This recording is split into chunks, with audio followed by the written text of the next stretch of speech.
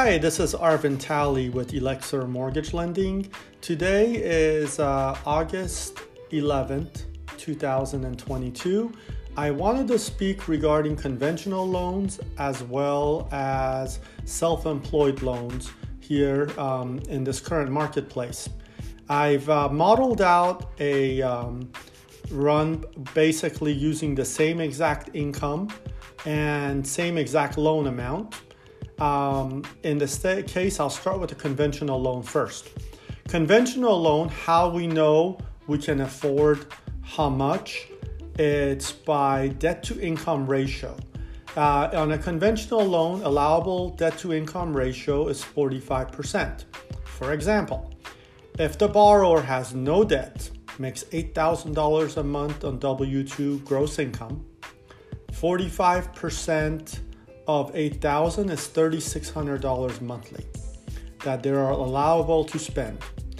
Now, if they are looking for a $500,000 home, a $500,000 home close to about a 5% rate approximately, it's about a $2,700 a month payment, assuming that they do not have an association fee. We only have monthly property taxes.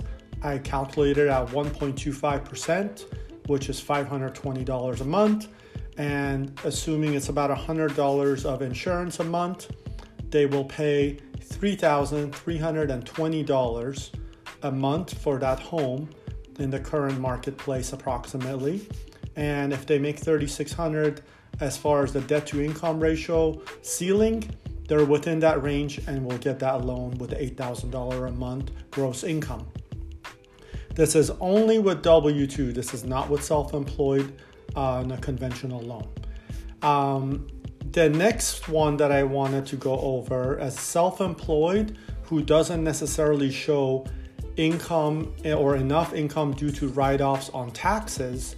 However, they deposit approximately enough for us to qualify them for $8,000 a month income. The debt to income ratio of a self-employed, we can go to 50%, which is $4,000 a month that they can afford. Assuming they don't have a lot of debt, the same $500,000 property, their monthly payment will be roughly about $3,200 because the interest rate for self-employed loans are higher and they're higher risk for investors and lenders to do. So I calculated that in the mid sixes, 6.5 or so interest rate, assuming that the monthly taxes are the same on $500,000, so it's $520 a month, and the insurance is $100 a month.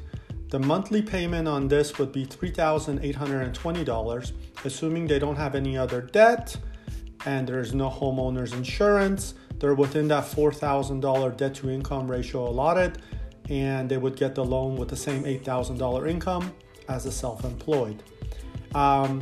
So if you're wondering how much you can afford, you can go to 45% of your income, and that will be the allowable. Now, if you have car payments, school debt, credit cards, on a monthly basis, you total that along with what your payment is going to be with taxes and insurance.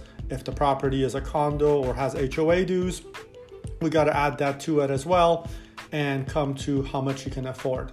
If you have any questions on these type of loans for properties or homes you're trying to purchase in California and Florida, please contact us here at Elixir Mortgage Lending. Thank you.